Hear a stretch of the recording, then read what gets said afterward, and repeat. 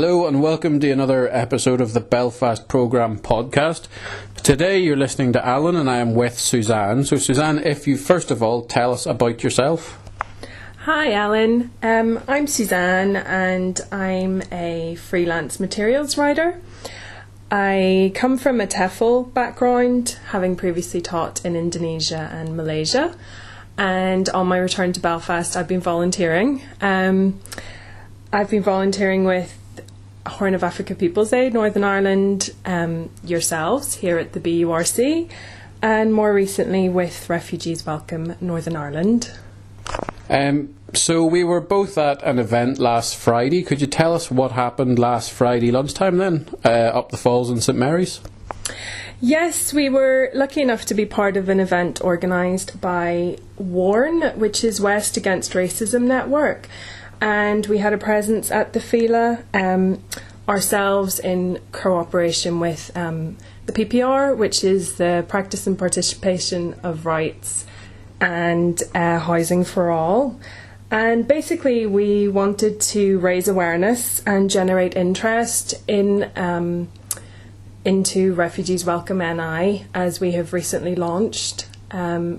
So basically the day consisted of a quiz, a general knowledge quiz, to get a feel for what people knew about kind of refugee and asylum seekers statistics. Then we had a presentation about the work that we're doing. So all in all, it was a successful and exciting day.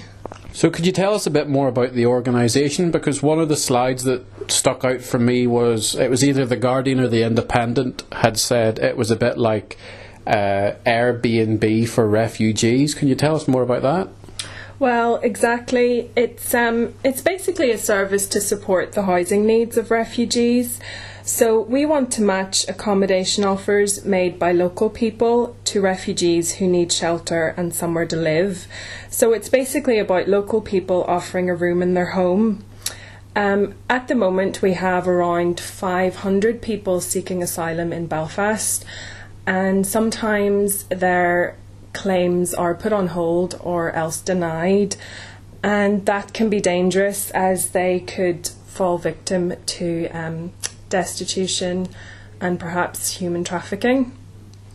So we are basically based on a European model that started in Berlin and has been really successful so far. They've managed to place over 800 people, and in Austria, for example, they've managed to place over 300 people. So we know that it's a model that can work, and that's why we're trying to get the word out there. So for the event last Friday, what sort of people attended, and do we have an idea of what numbers were there? Well, we had over 60 people, which was a great turnout, and we had a whole variety of organisations, governmental, non-governmental, charity, church and grassroots. Some of them included Victim Support NI, South Belfast Food Bank, Embrace, BURC, and then of course the PPR and Housing for All. So we were just really pleased with the interest and their offers of support, as well as from local people. We also had a lady who's been hosting a refugee for over a year, and she spoke about the very real experience that she's had, and that was a really positive, lovely addition to the day. Okay, so it sounds very good. So what are the next steps then?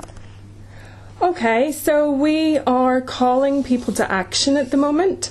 We want them to log on to our website, to sign up as a host if they do have accommodation. If not, there are plenty of other opportunities. We want you to share information via our Facebook page, Twitter. We're also going to be present at Belfast Mila on the 29th of August. So we want anybody to come along, express your interest. And we're also hoping to hold a volunteer welcome evening soon. So if I could just give people the email address. Absolutely, yeah. Please. Okay, our email is rwnorthernireland, the whole words, @gmail.com. and our website is http://refugees-welcomeni.co.uk. So thank you very much. That will do it for another podcast. You can find those links on all of our social network pages as well, and we hope to hear a bit more in the future. So thank you very much. Thanks very much, Alan. Thank you. Bye-bye.